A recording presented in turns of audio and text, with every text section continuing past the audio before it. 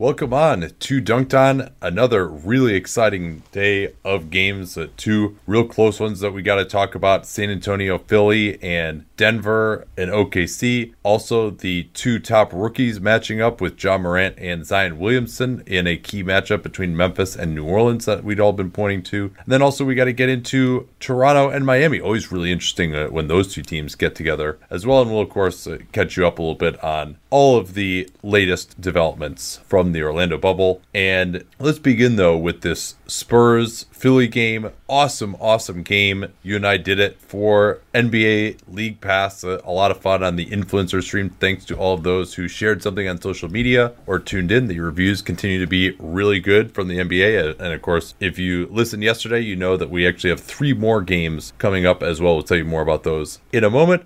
But let's talk a little bit about this basketball game. Should we go like broad view first, or you want to talk about the end? Let's go a little bit broad view first. I think that there were a lot of big structural advantages for Philadelphia in this game.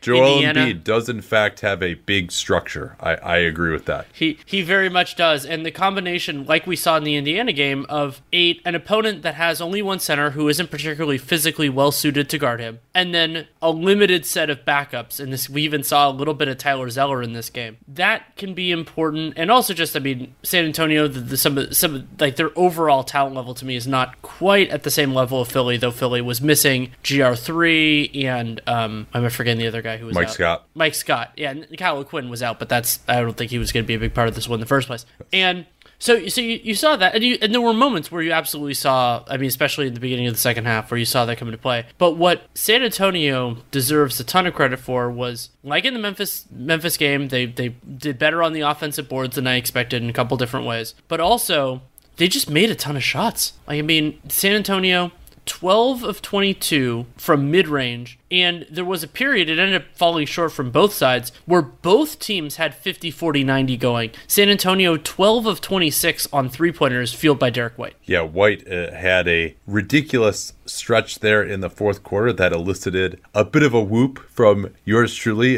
which culminated in a 4-point play. Also played his usual stout defense with extremely quick feet. I think the biggest takeaway for me, we got asked during the cast of, what are the things that could happen in the bubble development-wise for the Spurs that really encourage you? And I said, some of them are already happening, and that is that Derek White is really shooting the 3-ball with a ton of confidence, and his pick-and-roll numbers were already pretty good. And I thought, it must be a fluke because a lot of that is just his jump shooting off the dribble, but he's really continued it here, and he spaced it out to 3, really taking a lot of difficult shots with very little hesitation. And, I don't think DeRozan is going to be a part of this group that much going forward, though he has been excellent down the stretch. Really in all 3 of these games, he's played extremely well.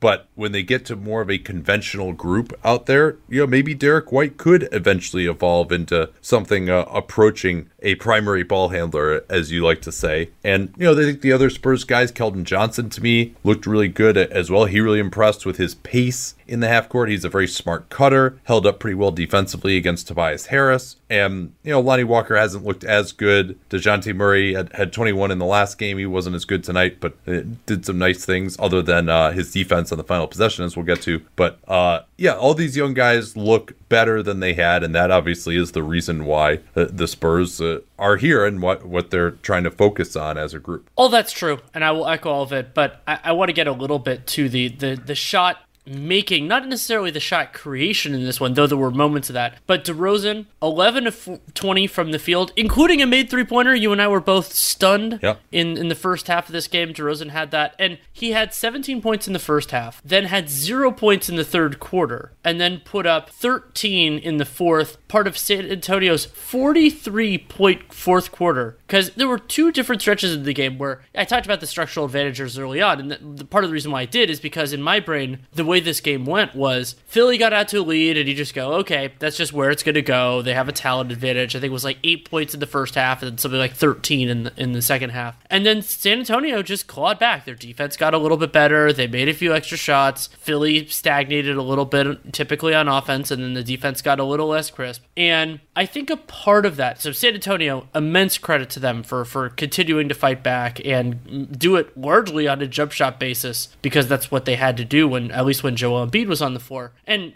Horford much better defensively in this one than he was in their loss against Indiana. Yes. But I think part of what hurts Philly's stability, I get asked a lot about like Philly blowing leads and being so unstable, is that, like Ben Simmons and Joel Embiid as offensive engines are not the most consistent, are not the most reliable. And this was a pretty rough game from Ben Simmons. It was disjointed because he was in foul trouble, but he didn't look great defensively. He struggled to contain Rudy Gay, sometimes similar play sets to the problems that he had with TJ Warren. And then offensively, he never got in any sort of rhythm. No, he didn't. And the foul trouble didn't help him. He got his fifth right by the end of the third quarter. Another thing a commenter noted that I agree with is we have not seen Ben Simmons really pushing the break, getting out at transition. I don't think that has anything to do with the quote-unquote position change, which I continue to maintain is a little overblown at this point in time. So, yeah, Philly, I think we could talk about them a little bit more at the end here. San Antonio, their shooting was just absolutely out of this world from mid-range as well. They really were making everything. And they also actually beat Philadelphia on the offensive glass, which is completely inexcusable when you're starting DeMar DeRozan at power forward for Philly. That's really ugly. But at the end of the game, it's got to just be considered a massive disappointment for San Antonio. Why don't we just kind of take you through a little bit at the end where San Antonio had clawed back. They actually led it by 4 as DeRozan hit a tough layup to put him up 4. Embiid made a 15-footer. DeRozan came right back with a 13-footer. Joel Embiid assisted Tobias Harris on a cutting dunk. Harris had some nice cuts in this game. Yes, he did. Absolutely. And then DeJounte Murray missed a jumper. Joel Embiid got into the post, did his little rip-through move. Jakob Poeltl fouled him, as he often did. And Embiid missed the second free throw. So Spurs are up. They barely avoid a turnover with DeJounte Murray at half court. They get to Derek White. He only makes 1 out of 2. So it's a 2-point lead with 10.4 remaining. And we talked about, what are your two options if you're Philly on the Cavs? We're talking about this in real time. It's a good reason to watch it, actually, if you want to catch our next game. And so the two options are you want to look for a 3. That's something that you brought up because the math is shooting a 3 when you're open down 2 works better than going into overtime. So your options are maybe try to run a play for a 3, and then if that's not open, you use the gravity of their fear that they might give up the game-winning shot to try to open something up from 2-point range. Your other option is you try to get it into Embiid, who was dominant when they actually decided to throw him the ball down there. But your problem there is it can be kind of hard to get it into the post sometimes. They can front, they can pressure the passer, they can send weak side help to take it away. And so if you try to enter it and that doesn't work, then maybe enough time has run out that you don't have time to get a good look. And so they did go with that second option, brought Al Horford to the foul line, went for some high-low action, which is something that they really like doing at the end of games. I think it was earlier in the year against Miami that they ran a similar action to get a deep post up for Embiid, and he got fouled. And so DeJounte Murray is guarding the inbounder, who is Shake Milton, 40% three-point shooter. DeJounte Murray basically sprints into the lane to prevent the pass to Joel Embiid, and Horford recognizes it, throws it to Shake Milton, and Shake Milton has time to take a dribble and just shoot a wide-open 3 to win the game with 6 seconds left, although the Spurs did miss a final shot at the rim at the end. Yeah, and the decision-making process there for Murray is troublesome because the two-pointer would have sent it to overtime, and he wouldn't have done a lot to help that. He could have made the pass harder, I guess. And also because Al Horford doesn't get tunnel vision. This isn't a player whose limitations you can take advantage of. And so giving Shake Milton, a very capable shooter, a wide open shot and all day to take it's tough. It's a tough thing to take for the Spurs. And then on that last play, we were kind of wondering how they were going to approach it. I was surprised to see Jakob Poeltl on the floor because I guess you want a little bit of screening because remember, Philly is only up 1. Why not space out Embiid, right? And then on the previous possession, they had gone to that because Poeltl is a horrendous foul shooter. So they had Rudy Gay on the floor. I thought they'd go back to that again. Why not space out Joel Embiid? And they didn't do that. And then what happened on that play was DeMar DeRozan drove. He didn't really have a shooting angle, so he tried to do an interior pass to Poeltl, but there were so many 76ers in the area that while it wasn't Embiid who made this up, it was, I believe Tobias Harris had the closest contest. Yeah. It was really hard for Poeltl to get anything off. Ball goes out of bounds off of DeJounte Murray, and then basically that's the end. Technically speaking, Joel Embiid made a free throw to end it. But So from San Antonio's perspective, I mean, it really is a matter of perspective because they played well. I thought they played hard. They showed good competition. They got a good mix from their veterans. You know, DeRozan played another nice game. Rudy Gay, I thought, did well. And the young guys. I mean, Derek White still to be the biggest takeaway so far, though Keldon Johnson is probably close behind him. But at the same point, it's still a loss in the score sheet. And the story for San Antonio is it's not just about moral victories now, because they have a real shot of making at least the play-in game. And their schedule's tough, but if they had won this one, they would have a significantly better chance than they do. So it's the one that got away, and it's not the most important thing in the world, but things have more stakes for them now than we thought they would. Yeah, I mean, their schedule gets significantly harder, so they did, to be so close here and lose it is a massive disappointment. They could have pulled within one game of Memphis. They would have been 3-0. Memphis would have been 0-3, as we'll talk about in their game against New Orleans. So, yeah, I mean, they may look back on that Shake Milton 3 as the reason that they missed the play-in game at a minimum. But who knows? I mean, they could lose their next 5 games, you know, and it could have never been an issue, right? I mean, this could be a fluke. And they have been shooting the crap out of it so far. I mean, it was 12 out of 26. Some of these mid-rangers that like Rudy Gay and DeRozan were hitting in particular in that fourth quarter, ridiculous. Now, shifting to Philly, yes, it was a ridiculous shooting performance by the Spurs. Yes, TJ Warren had a ridiculous shooting performance against them on Saturday. You noted the issues that Ben Simmons was not fantastic really guarding anyone in either of these two games. And I will echo the point that I made on the last show that I still don't think he is absolutely at the elite level as an individual defender. Like him actually a little bit better as a team defender at times. But the Sixers gave up, over the last 2 fourth quarters they've played, a total of 89 points. Jeez. And it's not like they were playing world beaters either. I mean, Now, I guess one thing you could push back on with that is these are teams that are way smaller and kind of crazier than they're going to be playing in the playoffs, maybe with the exception of Boston, because, you know, it's TJ Warren at the 4, Miles Turner, and then Jakar Sampson at center for Indiana. And then they're like, so you're basically going all offense with that team. Spurs are going all offense with DeRozan at power forward. So these are very offensively oriented teams, even though you don't think, oh man, look at all this incredible talent. Like they're kind of going with like a mini Wizards of, hey, these are the players we have. We're just going to punt on defense to some degree. And the Sixers have actually scored quite well. I mean, that was supposed to be the big bugaboo for them. These have been very offensively oriented games. So, you know, maybe you don't take as much out of this. These have just been weird games. I also think, Danny, I mean, to me, the most encouraging thing that happened in this game is just, as you mentioned, that Al Horford was good. He protected the rim really well. He had a couple of nice blocks. You didn't see just that parade to the basket like you saw when he was in at center with the Pacers out there.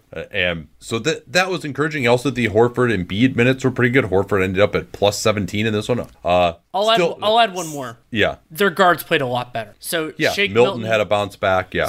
Milton 6 of 9, 2 of 4 from 3. Josh Richardson had a couple of moments. He had that 2-3 stretch. I think that was late in the first quarter. Yeah. He had 10 in the first quarter, but then cooled off to finish 5 of 15. Yeah. Korkmaz hit a few shots. Neto hit those 2 crazy layups, the only 2 shots he hit in the entire game. But they got more from those guys than before, and that was necessary with Simmons having a rougher night. And Tobias Harris, like, I continue to struggle with kind of how to feel about him. You brought up, and it's more extreme with Giannis, where Giannis put up those crazy numbers in the loss against Houston. Tobias Harris, I didn't think about him that much other than some nice cuts, and he did have that big defensive play where he was defended on Pirtle on the last possession. 25 points, 10 of 17 from the field, only got to the line twice. Like, totally efficient, but also never really the straw stirring the drink, and that's weird for a max contract, but also, like, it's also weird for a max contract where you gave up all this stuff to get him. But well, now Cuba, it's not technically a max. Like, he was like 10 million short of the max, but yes, it's more than perhaps you would like to be paying. Yes, I think we can agree on that. A significant contract. Let's put it that way. So with Philly, obviously a lot better to win than to lose, especially with Indiana winning their game against the team I'm choosing not to mention. And that and so, I mean, they have to kind of keep pace there, especially with the tiebreaker going Indiana's way. But and Horford playing better is a significant reason to feel positive about it. But it's just it is kind of amazing how often it happens with the Sixers where you walk away even from a win and feel like, do I even feel better about them now? And like I do, because a loss would have been so much worse. But I don't know.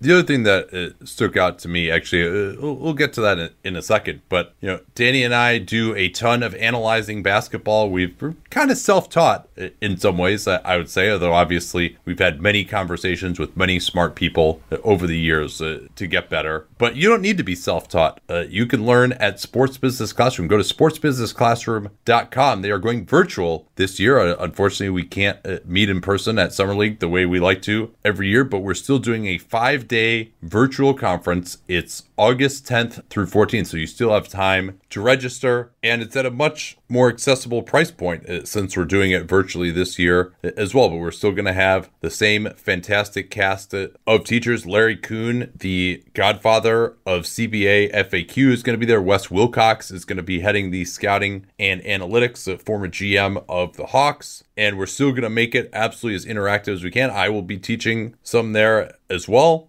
doing some CBA stuff. So give it a shot. Check it out, sportsbusinessclassroom.com. It's an immersive 5-day program this year. And if you do sign up, let them know that you came from Dunktown. So, I liked that they did some high-low stuff, with especially Harris did a lot of posting up with the Spurs having all these small guards out there. Although I thought that Keldon Johnson did a good job on him. He had the size advantage on some of the other guys, particularly down low. He did not have the speed advantage against Derek White, who defended him well also on the perimeter. It's a good way to kind of get him going, and I like that Philly tries to duck in with smaller players. That's something I think the team should be doing more of now in this smaller NBA with the floor spaced and having a size mismatch for some of your perimeter guys. But could you just throw it to Joel Embiid? Like, he's never gonna have a larger advantage than he had in this game. And yeah, I know he finished with 27 points in 31 minutes, and it was his gravity that caused Shake Milton to be wide open for the winning three. But especially in the first half, they really just didn't throw it to him. And then they throw it to him, I think, 7 times in the first 5 minutes of the third quarter. And something good happened every time. Like Jakob Poeltl couldn't guard him. They went to Drew Eubanks, who actually I think has a future in this league, but he was overmatched trying to guard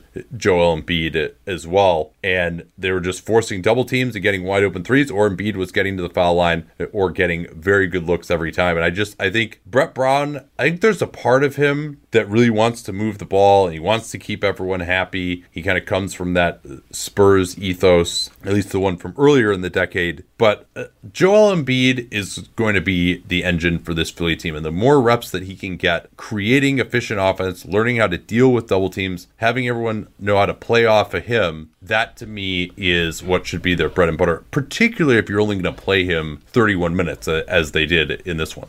Well, and not only that, but particularly when Philadelphia's half-court offense is not exactly gangbusters. Now, for the season, and this includes Embiid minutes and non-Embiid minutes, the Sixers were 12th in the league in half-court offense. That's not terrible points per possession, about .96. But they're not really doing a ton that's creative.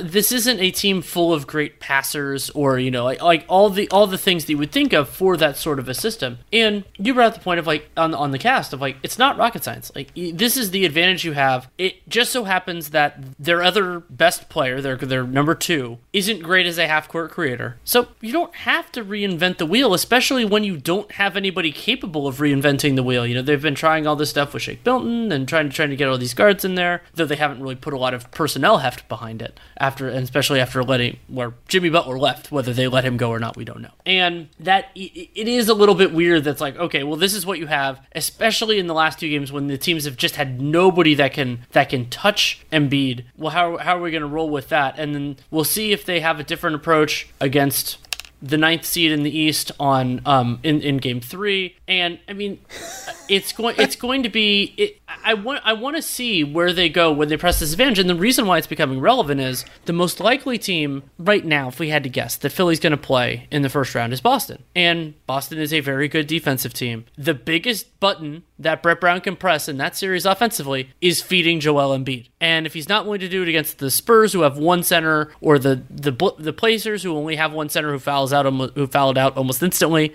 then I mean, what's it going to take? Last thing on this, I must be getting old because last game I said Philly just wasn't ready to play. And now this game I'm arguing for them to throw it down to the big center in the post more often. I mean, Joel Embiid is the exception that proves the rule. He's the best thing they have going. It's totally reasonable to expect to think that that's their best draft. Well, you said Joel Embiid is the exception that proves the rule, but Denver has a center that might want to argue with you because he was absolutely dominant today against Steven Adams as the very, very shorthanded Nuggets on the strength of a 30-point triple-double from Jokic and 37 points from Michael Porter on 12 of 16 from the field and 9 of 9 from the foul line. Take care of the Thunder in overtime. The Thunder had their own issues with Dennis Schroeder having left the bubble for the birth of his child, and that prevented them from deploying their ultra clutch, as you like to call it, the Energizer Bunny unit with the 3 guards at the end. But this is a needed win for Denver if they want to stay in position for the 3 seed. They outscore OKC 12-4 in the overtime. Got a bunch of kind of disjointed thoughts on this one, but what was your main takeaway? Jokic was awesome. I think that's an important place to start. 10 of 21 from the field, but 10 of 11 from the line. Some really nice passes, and he's the straw that stirs the drink for them. He thrives differently than Joel Embiid, but Jokic is the hub. He's the whole damn thing, and I thought that he did a really nice job. And Porter Jr.'s night was impressive. Well, let me say a bit more on Jokic first. So, this is something that Ethan Strauss alerted me to, that Nikola Jokic usually seems to play pretty well against OKC, and Denver usually plays well against them. I'm like, yeah, but, the cast of characters really changed in OKC. Is that still going to be true? Well, for whatever reason, Nikola Jokic just always seems to dominate Steven Adams, who struggled to a negative 18 in this one. Jokic is a wonderful defensive rebounder. He was just vacuuming up everything with those awesome water polo mitts on the defensive glass, and then he's just going right through Steven Adams in the post. He's coming off of screens. His quickness was in evidence, as well as he was spinning past Adams. I think actually the skinny Jokic, some wondered, well, is he going to lose some of the power? Well, he still was going through Steven Adams just fine. And then he's also beating him with some quickness moves as well. He's moving more off the ball. And then he also had his ridiculous, I don't know what it is, like his brain is just wired differently somehow, that he can shoot these fadeaway jump shots. Like it's like a Dirk fadeaway, but it's a right-handed guy shooting it off his right leg, not his left leg. It's just, we need a nickname for this shot. It's so awesome. But he hit that really to ice the game. It has one. It's the Sombor Shuffle. That's what Adam Mares calls it. SAMBOR? SOMBOR. What does it mean? I do not know.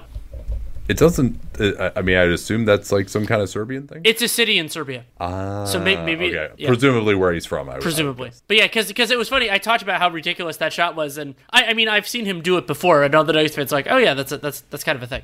But yeah, you were going to transition into Porter, though. Yeah, so Michael Porter, you talked about the 37 on 12 of 16 from the field, 6 of 6 in the restricted area, and then just drilled his jump shots. At one point, I made a comment about, like, he dribbled up, and he didn't even look at anybody else and drilled the pull-up 3. That said, like, he actually did look for teammates at moments. This wasn't the extreme kind of, like, selfish version of Michael Porter, though he earned some of that by how dominant he was as a scorer. Yeah, if you're shooting 12 out of 16, maybe you could be more selfish. But no, I do think he's definitely aware that those have been criticisms of him. I think that's part of why he fell in the draft. I think one executive described him to me at the time as thinking that the world really revolves around Michael Porter, and he made a point to say it in the third person too.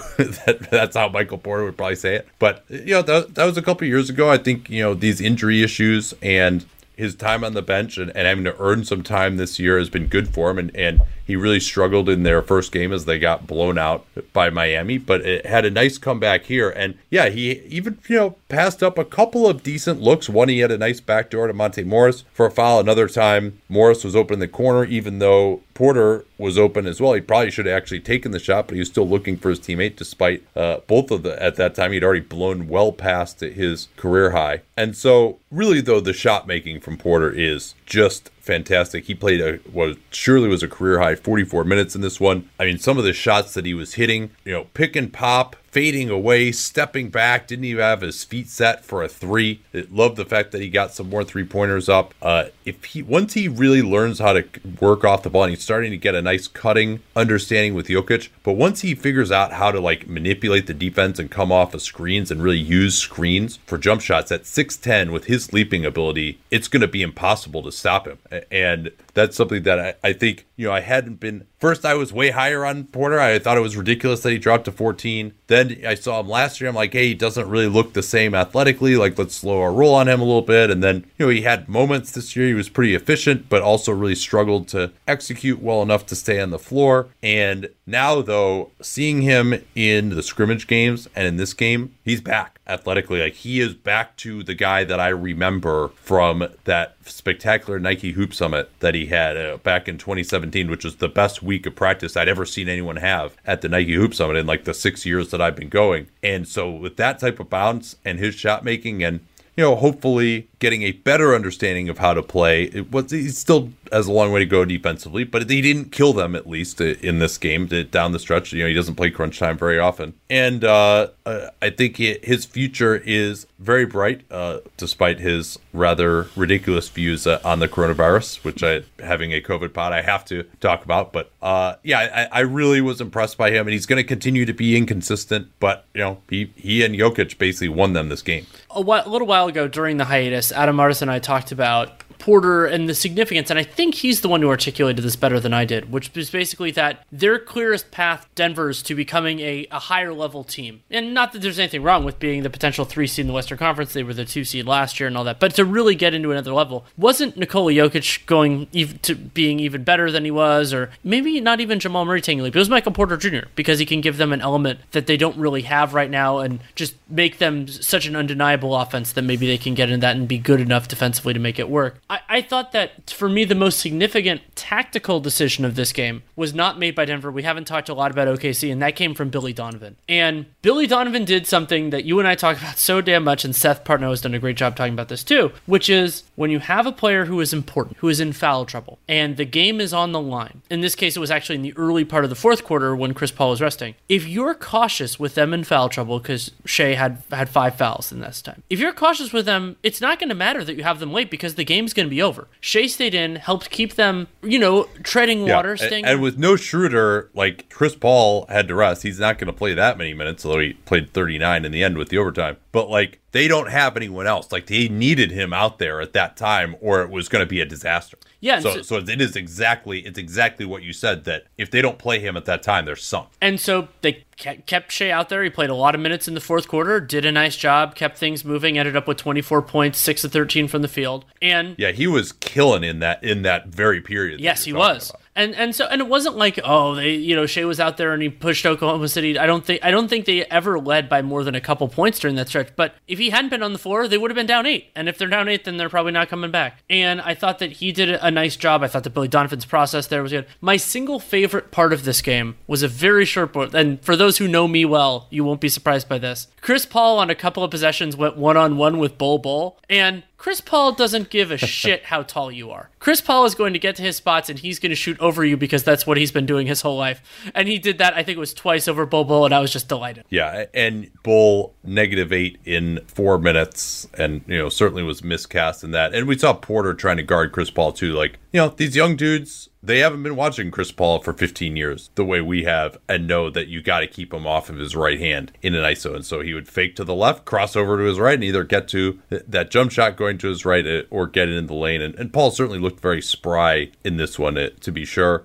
Gilgeous-Alexander, a little more about how he was playing so well. Just in pick and roll, he was really abusing Mason Plumlee, who has a habit of kind of not really trapping the ball, but also getting too high out on the floor so that the guard can blow by him in pick and roll as well. And he also hit a couple of threes when the defense went under. Really excellent game for Gilgeous-Alexander. I got a few more observations. Any other big ones for you though? Abdel Nader. I thought he did better than I expected. Hit a couple of threes when it looked like the Thunder were a little bit listless. He ended up with 3 of 4 from long distance. And I'm just happy, even though he didn't have a great game. I'm just happy to see Andre Robertson on the floor. This was the first Thunder game that I got to see extended because I was out of town for a lot of the scrimmage games, and it just made me happy. Yeah, this was the second game he had played in, but he really played only in garbage time against Utah. But yeah, the numbers were pretty ugly with him out there. I wasn't as focused in on that first half when he was in there. But I think he took some minutes from Mike Muscala, who only played 1 minute. Well, Muscala suffered concussion-like symptoms after taking a charge. He took a big fall, and so he didn't come back in the game. So that might have been why we saw more of Robertson, in fact. The end of the game was not really very exciting as far as regulation. There were 4 fouls that led to free throws in the last minute of the game, and the refs were a little whistle happy. And this one, I gotta say, Seth Partnow wrote a piece about how fouls are way up by almost, I think, 10 per game so far. One idea that's been posited is that because there isn't the crowd noise, that you can actually hear the slaps more often. But it's really actually, it seems like non-shooting fouls that are up more. I think we were calling this. It always annoys me when there's just so many non-shooting fouls called. And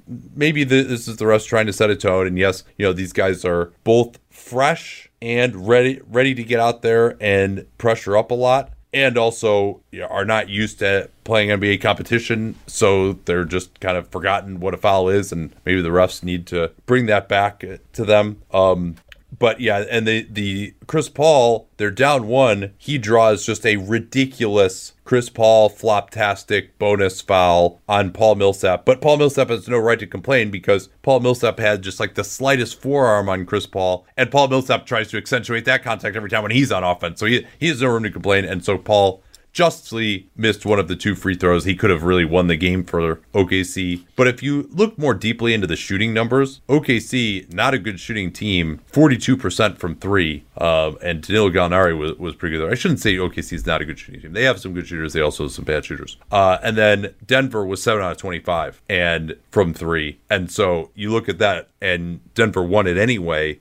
But if the shooting were a little more equal, this could have been a comfortable victory for the Nuggets. Yeah, and the non-Michael Porters were 3 of 19 for Denver. But you think about also who was absent for them: Gary Harris, Jamal Murray, Will Barton. That would have helped their 3-point shooting just a teensy bit. Yeah, I mean, their closing lineup in this game is Monty Morris at the 1, Michael Porter Jr. at 2, Jeremy Grant at the 3, Millsap at the 4, and Jokic at the 5. So Michael Porter Jr. is probably a 4, frankly. So we have seen some teams with a lot of guards or a lot of bigs due to injuries. Last thing I'll say is Oklahoma City really missed Schroeder, both on the second unit, but also as part of that Energizer Bunny unit. And, I'd forgotten at first when I looked at it, I was like, ooh, see, OKC, their clutch luck is running out. But no, it's not actually that same unit that's been out there. And Lou Dort had some powerful drives in this game, but he was not getting guarded at all in crunch time. And so OKC was getting a lot of switches offensively. They were trying to dump it into the post, and someone would just come over off of Dort from the weak side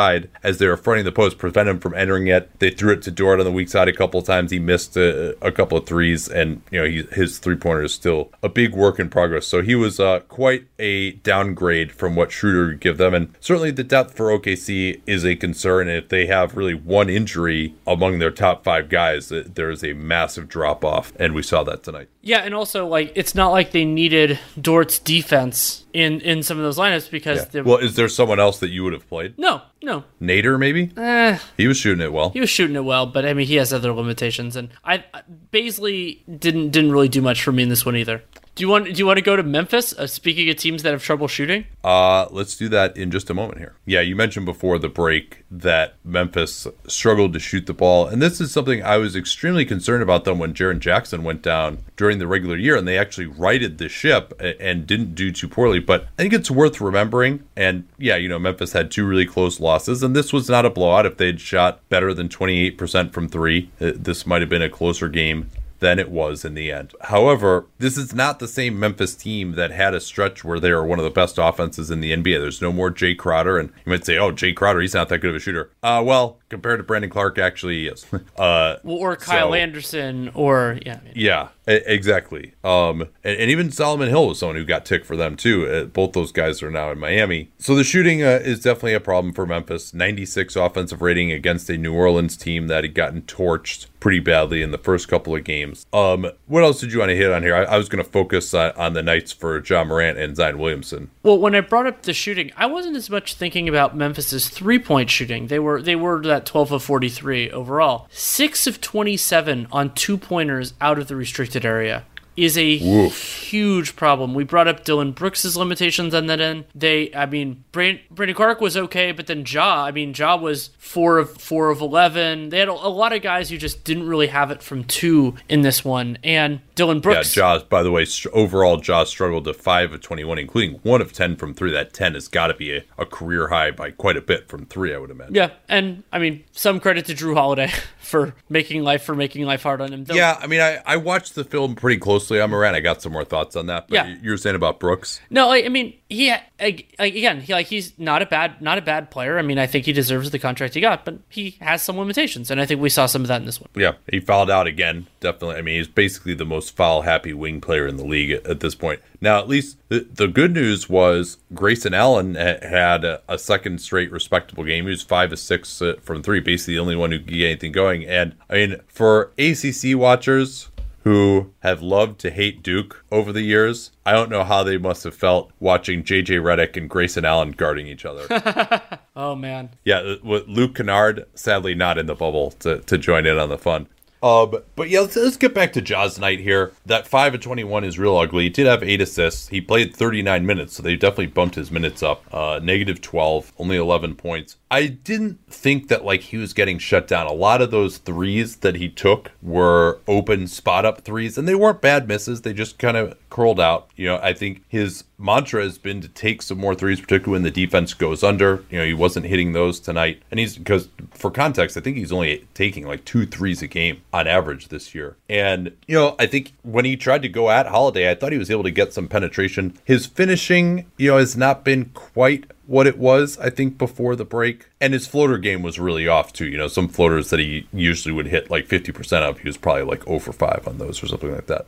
So I think it was just a bad night in terms of shot making. I wasn't horrified at the quality of shots that he was getting, even if it is more 3-pointers than he would normally be taking. I wouldn't point to any of them as particularly bad shots, and one of those was a heave. But so that was my thoughts on his. I thought he still passed the ball pretty well, and just one of those nights for him. That would be more my conclusion than that he got obviously going against Drew Holiday is hard, and I also think that many teams, Memphis could do some guard screening to give Ja an easier matchup before they go into their pick and roll game, so he doesn't have to just start from scratch against someone as good as Drew Holiday every time. I know Ja Morant is enough confidence that he thinks he can beat anyone, but just make it a little easier for him. I think it's not a surprise too that Taylor Jenkins kind of comes from that Mike Budenholzer school where they're not really trying to get a specific matchup. They don't think that way necessarily. So those are my thoughts on the Grizz. Let's jump to Zion, the other South Carolina potential Rookie of the Year candidate.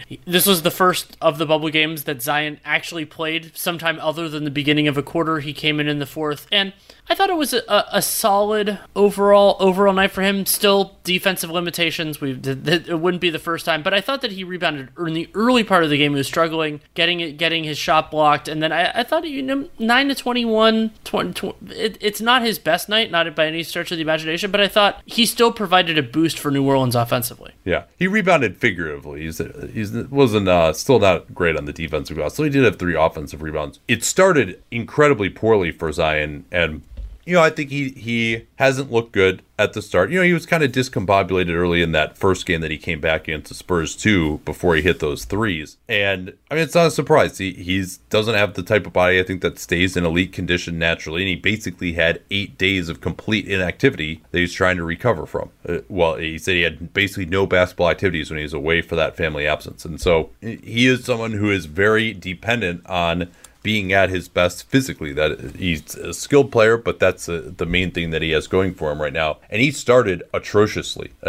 Finished up 23 points, 9 of 21, 5 of 10 from the foul line. So, I mean, that's pretty incredible to have 26 shooting possessions in 25 minutes and 2 turnovers as well, and 5 assists. And I continue to think of how crazy it is, the amount of shots that he's able to generate just with his movement and attacking the basket. He just took 1-3. Everything else was right at the rim. But he missed his first 4 shots. All of them were blocked. And then the 5th one, he bobbled it and lost it out of bounds as he was about to get a shot blocked. So it was a really, really rough start for him. He just kept going right into 2 guys. And he also had 2 turnovers that weren't turnovers because the ball bounced around and ended up being caught by a Pelican. So like it could have been even worse too. Yeah, I agree. And so he really was kind of just jumping into the body of Valanciunas, and then Jaren Jackson would come over and block the shot. And part of it too is, he's playing with Favors, and there's not as much space around the rim. But Valanciunas is a pretty big body. I mean, he's not Brook Lopez, but he's a guy who, if you try to go through his chest, maybe you're not going to move him as much as Zion would expect to move someone. And then by the end of the game, though, he looked better. He had a stretch where he had 3 straight assists, including a play where he just completely obliterated someone on a screen for Redick. I think he and Redick could really start to work together. They also did the old pick and roll play where Redick sets a screen at the foul line that they used to run with Ben Simmons in Philly, and now they ran it for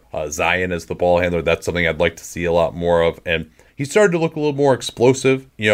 One thing I was seeing is that early in these first couple of games, he was only effective when he could get directly to his left hand going left. And then he started to find towards the end here enough explosiveness going to his right that he was able to find ways to finish. And I mean, he's not going to give up. He's been able to just go through dudes and score at the rim his entire life, and he's just going to do it. He doesn't care who's there, and more times than not, it's going to work out for him. There were some ugly moments pretty early on here, but then towards the end, particularly once Valanciunas was out at the end, he had a nice stretch as they actually let him close the game, and he helped him finish it off. And then Brandon Ingram also had a really nice game. He was probably the Pels' best player in this one with 24 points. Yeah, Ingram had 24 points despite only taking 2 shots in the restricted area because he got to the line 10 times. I think that really helped Ingram. But yeah, continuing to make gains with the jump shot, continuing to distribute at least a little bit. And something else that I liked about New Orleans' game was that Alvin Gentry played his big men less. Favors, Melli, and Jackson Hayes had it just barely over a combined 48 minutes. And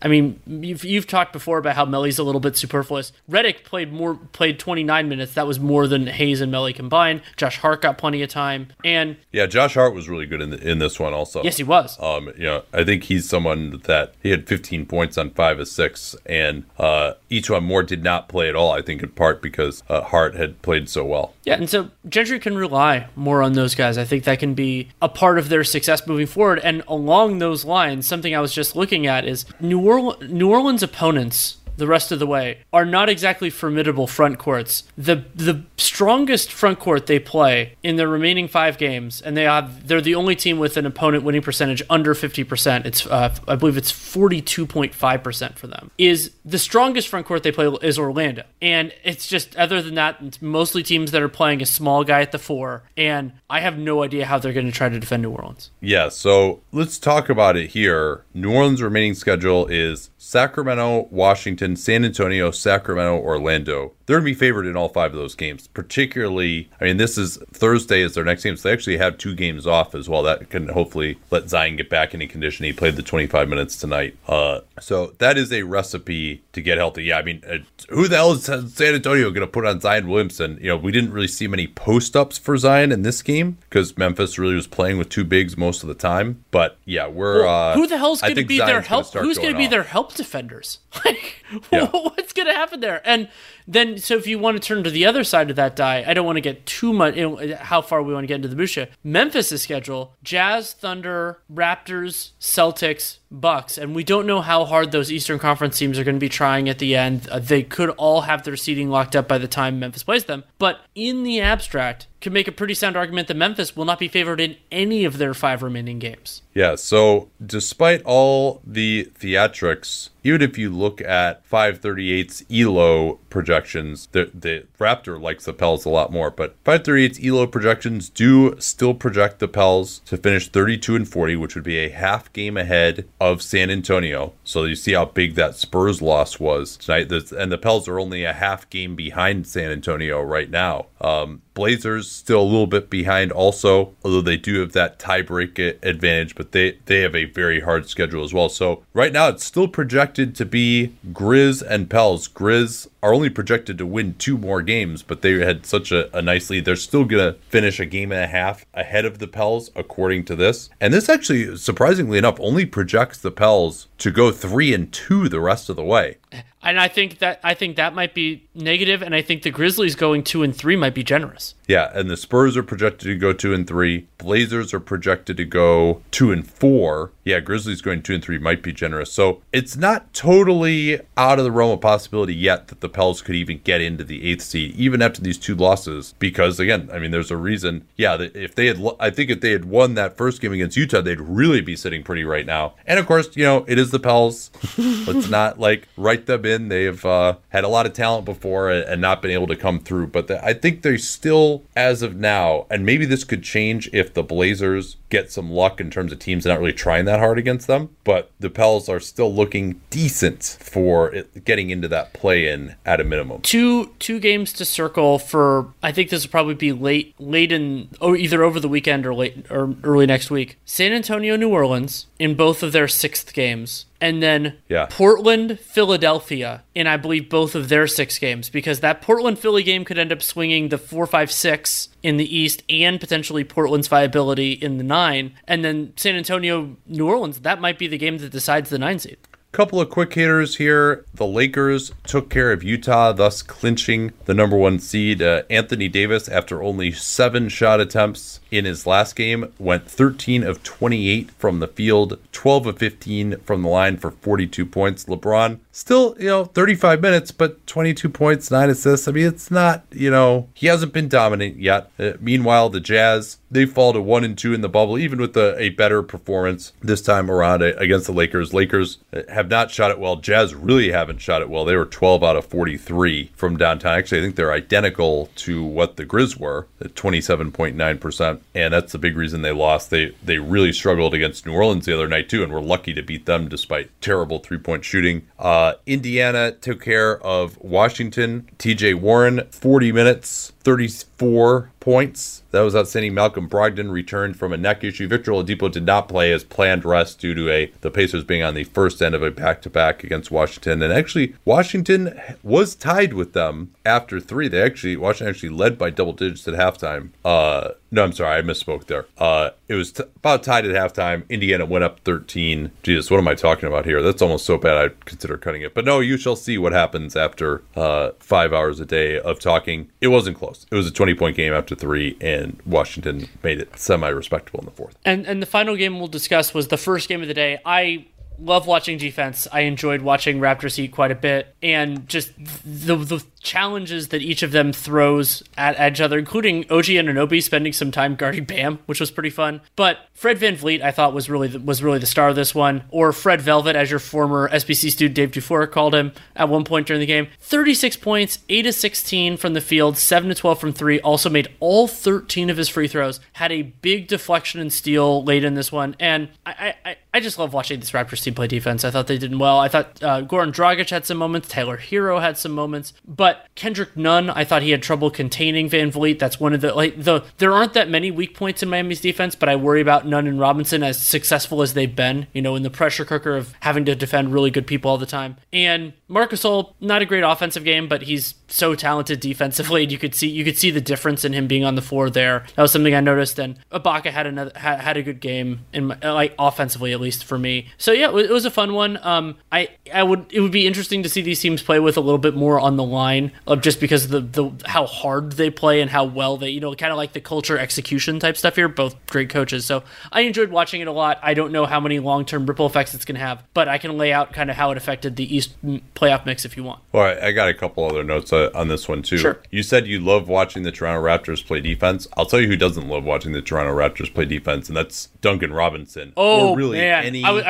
Any, thank you for bringing it yeah, up. Yeah, any off-ball shooter type. And we saw, Fred VanVleet, it just gets in that guy's jersey. And, Steph Curry is an all-time great player. He had, I think, an underrated series last year, although his game 6 was a little underwhelming. But Duncan Robinson just, didn't close the game, couldn't get going. He was 1 of 5, 1 of 4 from 3. I mean, he just couldn't even get a touch. It was outstanding work from the Raptors in this one. Yeah, I thought that the way they took Duncan Robinson out of this game was really impressive. And to neutralize what has been such an advantage for Miami through execution, effort, and it was impressive. I love watching Toronto play. Now, there's been some crowing. All right, you're underrating the Raptors. They've had certainly a wonderful start to the bubble, to be sure. They also shot 37% from 2 in this game, and 16 to 32 from 3. They don't win it without that. Siakam, 4 of 7 from 3. You can't count on that. VanVleet was 7 of 12 from downtown. He also Fred VanVleet got 13 free throw attempts. Yes, he did. On his way to 36 points. Again, we're seeing a lot of free throw attempts in the bubble so far, but let's slow down here a little bit, Raptors, because you need to win games when it's not, you don't just shoot 50% from 3, and they're going to have to find a way other than getting a crap load of free throws and 3-pointers to actually make a 2-point shot, and that's where, really Siakam is their only guy who's a reliable option for that. I will do an abridged version, unless you have more notes on this game, of the kind of the... No, I'm good on this. Of where things stand. East is very simple. Bucks, Raptors, Celtics are basically the 1, 2, 3. Either the Magic or the Nets they'll be the 7 and 8 in either configuration. So then really the movement now is the 4, 5, 6. So Miami is 1 game ahead of the Pacers for 4, and they're 1 game ahead of the Sixers plus that tiebreaker for 5. And Philly has the easiest schedule, I believe, of the 3. Miami has the hardest. Miami is the 3rd hardest schedule in the NBA. Oh, something you bring up with Memphis. Memphis's opponent winning percentage for the remaining 5 games, 69%.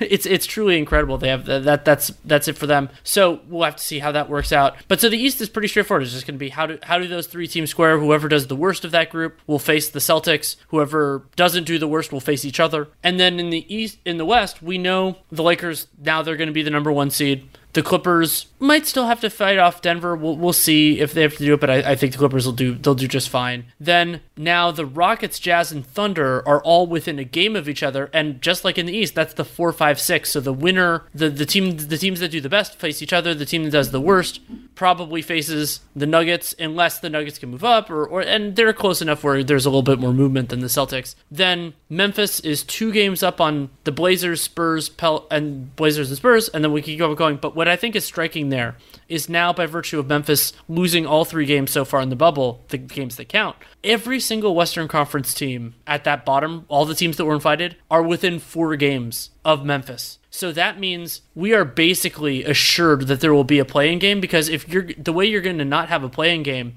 is Memphis does better than everybody and does better than the teams that are close to them by 2+ games. It's not going to happen. So we'll get a play-in. Memphis, they have to awesome. They have to fight hard to get the 8, because the 8 is a huge advantage. That's how they structured this. So I think we're going to see a dead sprint from all these teams, because I think a lot of them are going to be competitive for at least another few. And so I'm really excited about the way that the West is breaking right now. Even though I have sympathy for Memphis because they did have such a lead. But if you remember that this structure is tough for them because they play a lot of good teams, but they had a much harder schedule, and like the Pelicans in particular would have had more time to catch them if we hadn't truncated the season. Yeah, my only disappointment was the Mavs losing their first 2 games. I wish they had been in it a little bit more but that is going to give us, I think, a much more interesting first round series between they and the Clippers than, if it were, say, the Clippers and OKC or something, where I would have expected the Clippers to roll in that. So maybe at least we'll get some good games out of that.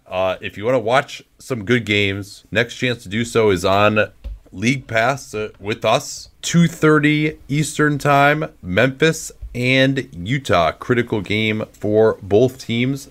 Love me some Ja Morant. We got a chance to see that. Donovan Mitchell, who had probably the best dunk that we've ever live called, that off the backboard job in the 2018 playoffs against Houston. And we hope you'll join us. We really appreciate all of your support. You can always either purchase that single game on League Pass, or you can even just watch it later as well if you're going to be at work at that time. And really excited the NBA has given us 3 more games to work with here, and hopefully your continued support will mean that this continues to be a regular thing into next season. So thanks for listening, and we will talk to y'all tomorrow. Till then.